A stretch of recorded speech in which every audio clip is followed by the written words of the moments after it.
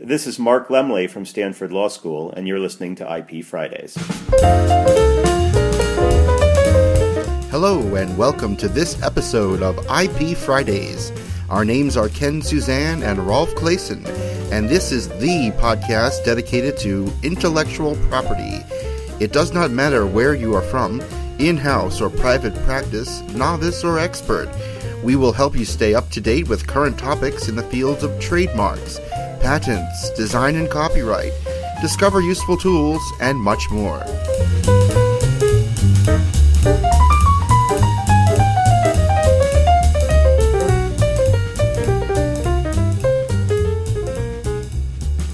Well, thank you for tuning in to the 20th edition of IP Fridays. Today we have an interview with the INTA president, Scott Evans. We will tell you about the unrest at the European Patent Office, and we will talk about the newly established IPR court in Shanghai. But before that, we want to tease our get-together for our listeners during the INTA meeting. We will be meeting on Tuesday, May the 5th of 2015 at 6 p.m. and we will make available a reservation link shortly. So if you are interested in meeting us and meeting your fellow listeners, mark the day, May the 5th, Tuesday, during the INTA meeting. So on December 28th, the first standalone intellectual property rights court in Shanghai was officially unveiled. This follows a 25% increase in IPR cases in Shanghai. So just to let you know, in 2013, there were 6,656 cases accepted at the IPR at the local courts in Shanghai. So these cases just mean the IPR cases, so intellectual property rights cases. It was an increase of 25% over the year 2012. And the Shanghai police handled 2,589 cases related to counterfeit and infringement, up almost 77% on 2012. If you want to read the whole story, just point your browser to www.ipfridays.com/Shanghai, www.ipfridays.com/Shanghai. So now I'm very excited to announce the feature interview of today, which is with the INTA president, Scott Evans, and Ken had the chance to talk to him. Thank you, Rolf. I am joined today by Mr. J. Scott Evans, who is the president-elect of the International Trademark Association, otherwise known in the industry as INTA. Mr. Evans currently serves as Associate General Counsel, Trademarks, Copyright, Domains, and Marketing at Adobe Systems Incorporated. Mr. Evans received his undergraduate degree from Baylor University and his Juris Doctor cum laude in 1992 from the Louis D. Brandeis School of Law at the University of Louisville. He first served as corporate counsel for Fruit of the Loom, where he was responsible for managing the international intellectual property portfolios for Fruit of the Loom and its associate companies, the BVD Licensing Corporation, Gitano, Pro Player, and Salem Sportswear. In November 1996, Mr. Evans joined Adams Evans PA, where he continued to concentrate his practice in the areas of trademark, copyright, unfair competition, and internet law. In November 2007, he joined the legal team at Yahoo, where he served as a senior legal director, global brands and trademarks. Mr. Evans joined Adobe Systems Incorporated in October 2013 as Associate General Counsel. He is a past president of the Intellectual Property Constituency, the body that participates on behalf of trademark and copyright owners in the ICANN policy process. Mr. Evans has twice been voted as one of the 50 most influential people in IP by Managing Intellectual Property magazine. Welcome, Scott, to our program. Thank you so much, Ken.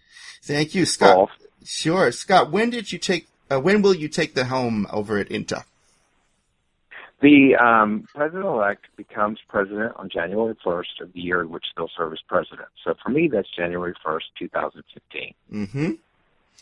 So that's just not too long from now. And are you excited about your upcoming role? I am. I'm very excited. I'm very excited about getting to work with our new Chief Executive Officer, Etienne. He has been with us a little over a year now. He came to us in July of 2013 from OHIM, and he has a great vision for the organization. I'm very excited about getting to work with him and the other officers and the board of directors of the organization. Now, Scott, you've been practicing for a long time. When did you join INTA, and what have been some of the highlights of membership for you? Well, I became a member of INTA through Blue because they were a corporate member. And so my first INTA meeting was Seattle, 1994. Mm-hmm. And I initially got involved on the editorial board for the Trademark Reporter. So you do various assignments where you edit works that are submitted by writers who want to have their works published in the journal. Mm-hmm. But I found after a while that was a bit academic, and I wanted something a little bit more policy-oriented. So I sort of sought around. I had met some people by going to INTA meetings and getting to know them and sort of sought their guidance. And I sort of fell into the Internet arena back in like 94, 95. Sure. It was just burgeoning. And I got involved there both through INTA and through my personal life. So I served on that committee for quite a number of years because I helped draft the Uniform Dispute Resolution Policy that's used by ICANN to resolve disputes between domain owners and trademark owners. And, worked my way through committees. And INT had a restructuring of its committee system about 8 or 9 years ago, and I was grandfathered over to serve another term on the Internet Committee so that they wouldn't lose everyone through the restructuring. Mm-hmm. So I ended up serving for a great many years there and was also chair and vice chair of that committee. Sure. I'm told that committee is a popular committee. I know I've tried to get it on it numerous times, but there must be many people who are trying to get on that committee. Well, right now I think it's a little over 200 people. But at the time I served on it, it was actually a subcommittee of the Emerging Issues Committee. It wasn't even a full committee. Wow. And so that didn't happen until probably 1988, 1999 that it became a full committee. And then it was only about 30 or 40 people. I think when I was chair, it was probably about 45 people on the committee. Mm-hmm. But it has grown, I guess, as the importance has grown to everyone's practices and to their brand protection. It's really burgeoned and become very large over the last probably 5 or 6 years. Mm-hmm. Now, Scott, what are some of the top items on your agenda once you assume office? I would say that my biggest item is to help INTA envision and grow into change. We have a chief executive officer who is taking different and new tactics to plug into our strategic plan, which is something he was hired to do. He was hired to bring a new perspective and new energy to the organization. But I don't think as an organization we've done a very good job of training our leadership on leading through change, into change. And so my hope is that we will focus on giving leaders, committee chairs, subcommittee chairs, tools that they can help the membership embrace and work through and perpetuate this change so that we can take INTA to the next level. I mean, I think one of the most important things to remember is everything that got INTA to where it is today is not what is going to get it to the next level. There's going to have to be changes and stretches to get us to the next level. But that can be difficult. It can be a growing pain. It's not comfortable to do new things and to go outside your comfort zone. Right. And so helping people deal with that and, work with it. And everyone, at least corporate members I know, and I would assume those in private practice as well, you all have growing pains. You all have changes that happen during the course of your business. And so these are skills that I think will not only help INTA as it grows and changes and reaches this, for the stars with regards to its objectives and its strategy, but I think it will also are tools that, lawyers and in-house counsel and outside counsel can take back to their own organizations to help them when they deal with change. Are there any specific tools that you're envisioning? I'm hoping that when we do our leadership meeting in Panama, that we will actually focus on some of the leadership skills that there have been traditionally done on the Wednesday at the leadership meeting. There's been sort of a leadership seminar, and move that more into the mainstream of the education and offer that more as a mainstream so people can plug into it. Now, are there any challenges that you're envisioning as you take over the head position over at INTA? Well, I think there are a couple of things that are going to, have a lot of focus. One is the European trademark directive and that package of changes that are pushing through the European Parliament. I think that is a big challenge that everyone is going to be focused on and working hard to make sure that the correct choices are made and that our members' voices are heard when those choices are made by the politicians and that are writing the statutes.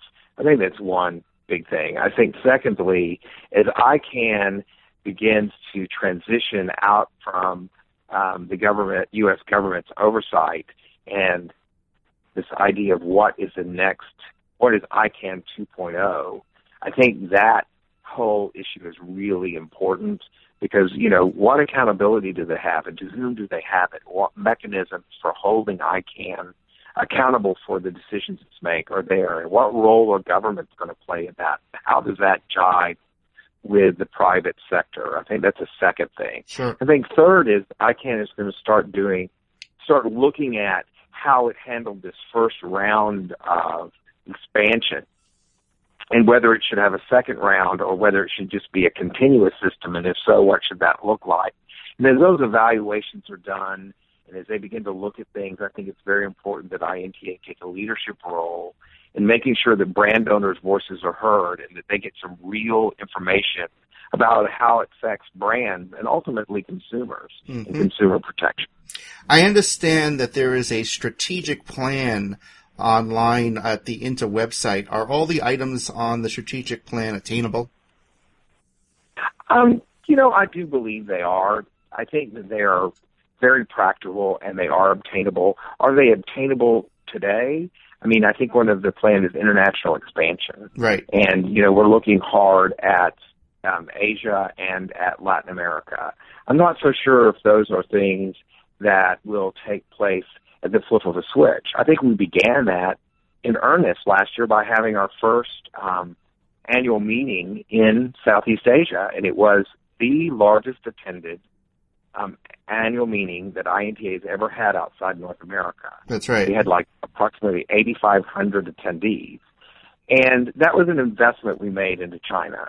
And so, into China, Southeast Asia, to get those companies and those participants that normally wouldn't participate to come. And I think we had the demographics show that we had a great amount of participation from that region.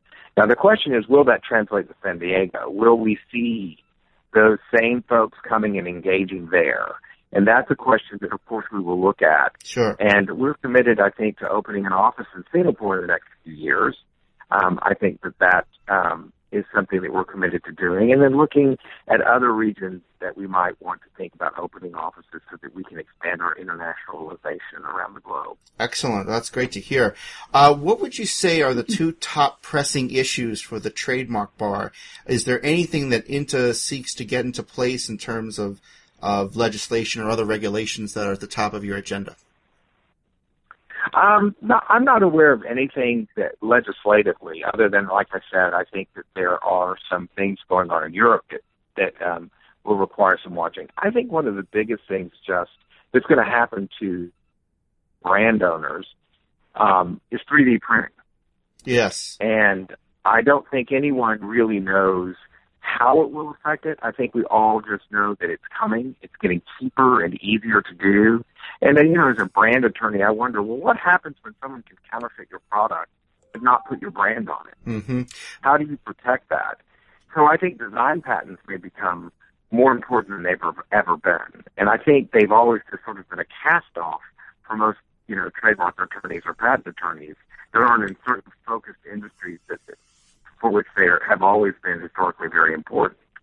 INTA is holding a seminar March 10th and 11th in New York, focusing on 3D printing and alternative design. Oh, that's excellent. That's something that people start looking at and thinking about going. I really do believe this is going to be one of the watershed moments in intellectual property protection, probably as big as the Internet, in a sense. Fascinating. With respect to membership at INTA, are there any particular regions or countries that INTA will be looking hard at to boost its membership? I understand you mentioned Singapore. Any other places? Well, it's not necessarily that we're looking to Singapore to boost our membership in Singapore. Mm-hmm. We're looking to have a hub office where we can reach out to Asia in an effective and cost-efficient manner. And okay. Singapore offers that. We do believe that, we have a lot of associate members from those areas, but I don't believe we have as many corporate members as we'd like to have. And those are the kind of members we'd like to try to get involved more, or brand owners from those particular regions. And the same to be said of South America and also of Africa. There are a great many small to medium enterprises in Africa that have wonderful local brands that I think being involved in INTA and sort of getting that global view so that we can push for harmonization in some of these developing economies would be very valuable for the organization. Yeah. But as I said, I don't think any of this is going to happen overnight. I think this is a long-range thought process and, putting in the foundations that we can all build on this forward. Scott, for people just getting started with INTA, maybe they've been a member for a few years, what's the best way for those people to get involved with committees, or maybe people who've been practicing for a long time that might now have some extra time to get on a committee? What's the best way to apply for membership? Because I understand that it's difficult to get a spot on a committee. Well, we have around 6,500 or so members. That's associate and regular members altogether. And we only have about 3,000 spots on committees. So, that is, there's always going to be that sort of deficit. And one of the ways I think to get involved is, first of all, see if there's a particular topic that's going to be covered at a forum or a round table or anything like that you have some interest in, and see if you can speak or get involved in planning one of those or planning those forums. Mm-hmm. And host some roundtables so you get known as somebody who is involved, is excited, is energetic, and who delivers. And then always, whether you've done that or not, every 3 years we go through a nominating process and we send out applications are available on the website that you can fill out and request a committee assignment. I think you get up to 3 choices. Okay. And you should continually do that. But in the meantime, find other ways to get involved. Speaking opportunities, opportunities to host things, like if they want to do a pre-annual meeting, cocktail party in your area, throw that, because you get to work with the staff, you get your name known, and when people start, it's networking there just like anywhere else. Sure. I think that helps you when you try to raise your visibility and want to push to get on a particular committee that's of interest to you. That's excellent, Scott. How can people get in contact with you both now and once you take the helm? Well, I think the very best thing to do is just if you want to contact me, is to just try to reach me through the INTA offices. I think they'll set up an address for me that will be at INTA, okay, so that I can keep that email segregated from everything. They'll do a introductory piece on me in the bulletin, and we'll make sure that any details that go out in that first piece, I'll make sure that it has information on how to reach out to me in that piece, which should be, I think it comes out like twice a month, and the first one will be like January 15th. Excellent. Scott, thanks so much for joining us today. We're all looking forward to seeing you as you take the helm of the position at INTA. Well, thank you very much for having me today. I think what you're doing with this podcast is innovative and creative and bold thinking, and I hope everyone enjoys it as much as we do. Thank you so much. Thank you, Scott. Thank you for this great interview. And now I promise to tell you more about the unrest at the European Patent Office. So first I want to give you some background information that might be helpful.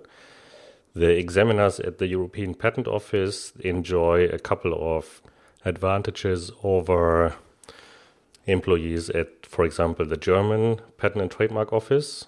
In addition to a very good salary, they basically don't pay any taxes.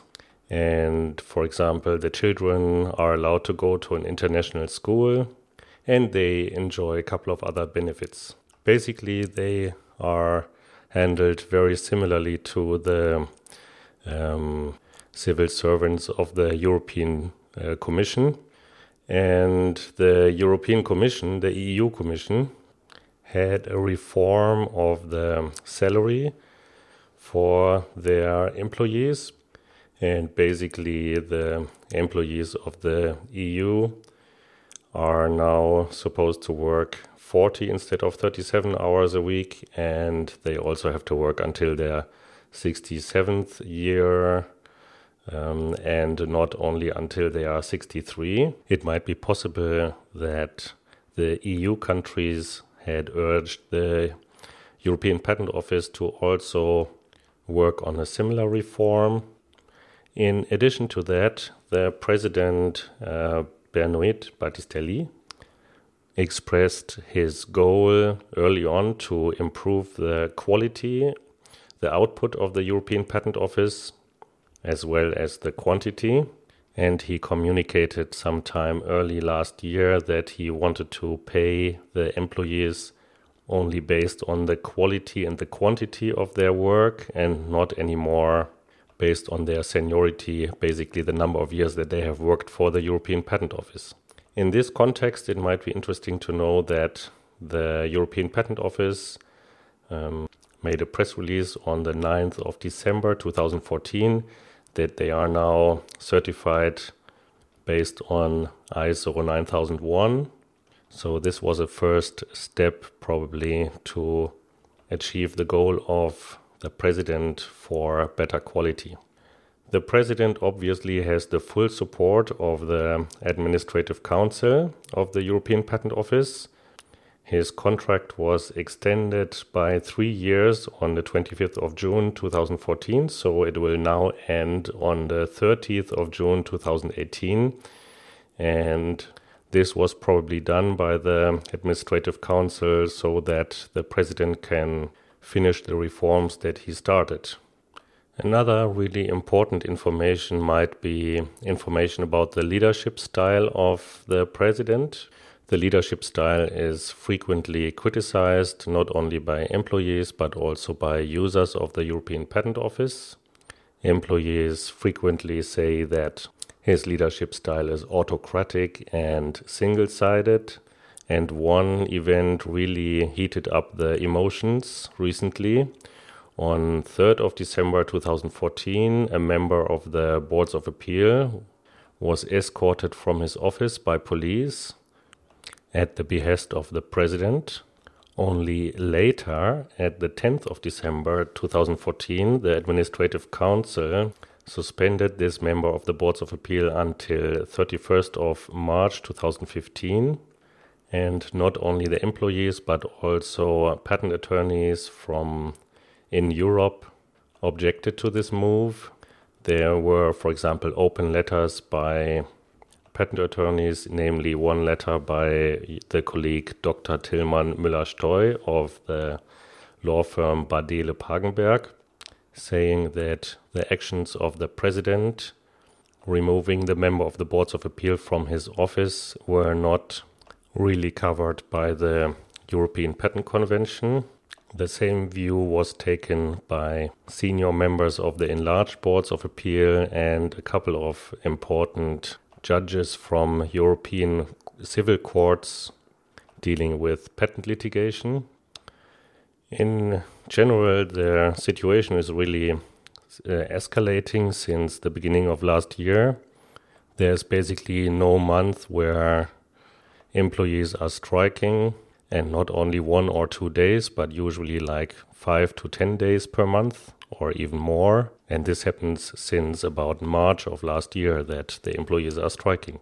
And it is not only very few employees, but usually between 3 and 10%, sometimes even nearly 30% of people striking. And just for your information, there is about like 7,000 employees, so that's quite a few people that are striking against the actions of the president. Then there were some actions by the president that were also, let's say, fueling the discussion. The president introduced a new rule that employees cannot send emails to more than 50 other employees. And he also changed the rules for voting about strikes. So now 40% of the employees have to be present when voting, and at least 50% of these 40% need to vote for the strike so that the strike is legitimate. But these new obstacles seem to be easy to overcome. Some of the votes were like 90% for the strike. Later in December, the president, together with the chairman of the Administrative Council of the European Patent Office, gave an interview to the magazine Managing Intellectual Property. And the president was asked whether he was talking directly to the employees. And he replied that his door would be open at all times for talks. And of course, he would be talking to employees, where in fact there does not seem to be much evidence that the president is actually talking to the representatives of the employees in these particular matters. If you want to read the full interview, head over to ipfridays.com/Battistelli. So www.ipfridays.com/BATTISTELLI. ipfridays.com/BATTISTELLI.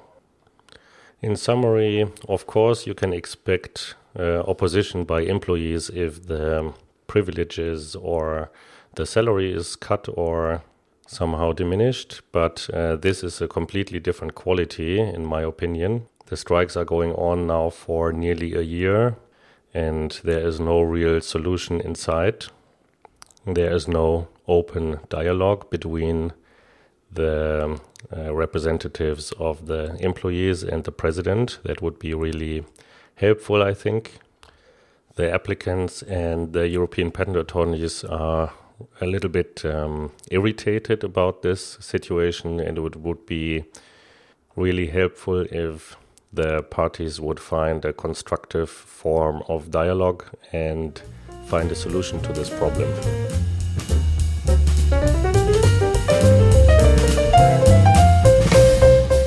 That's it for this episode.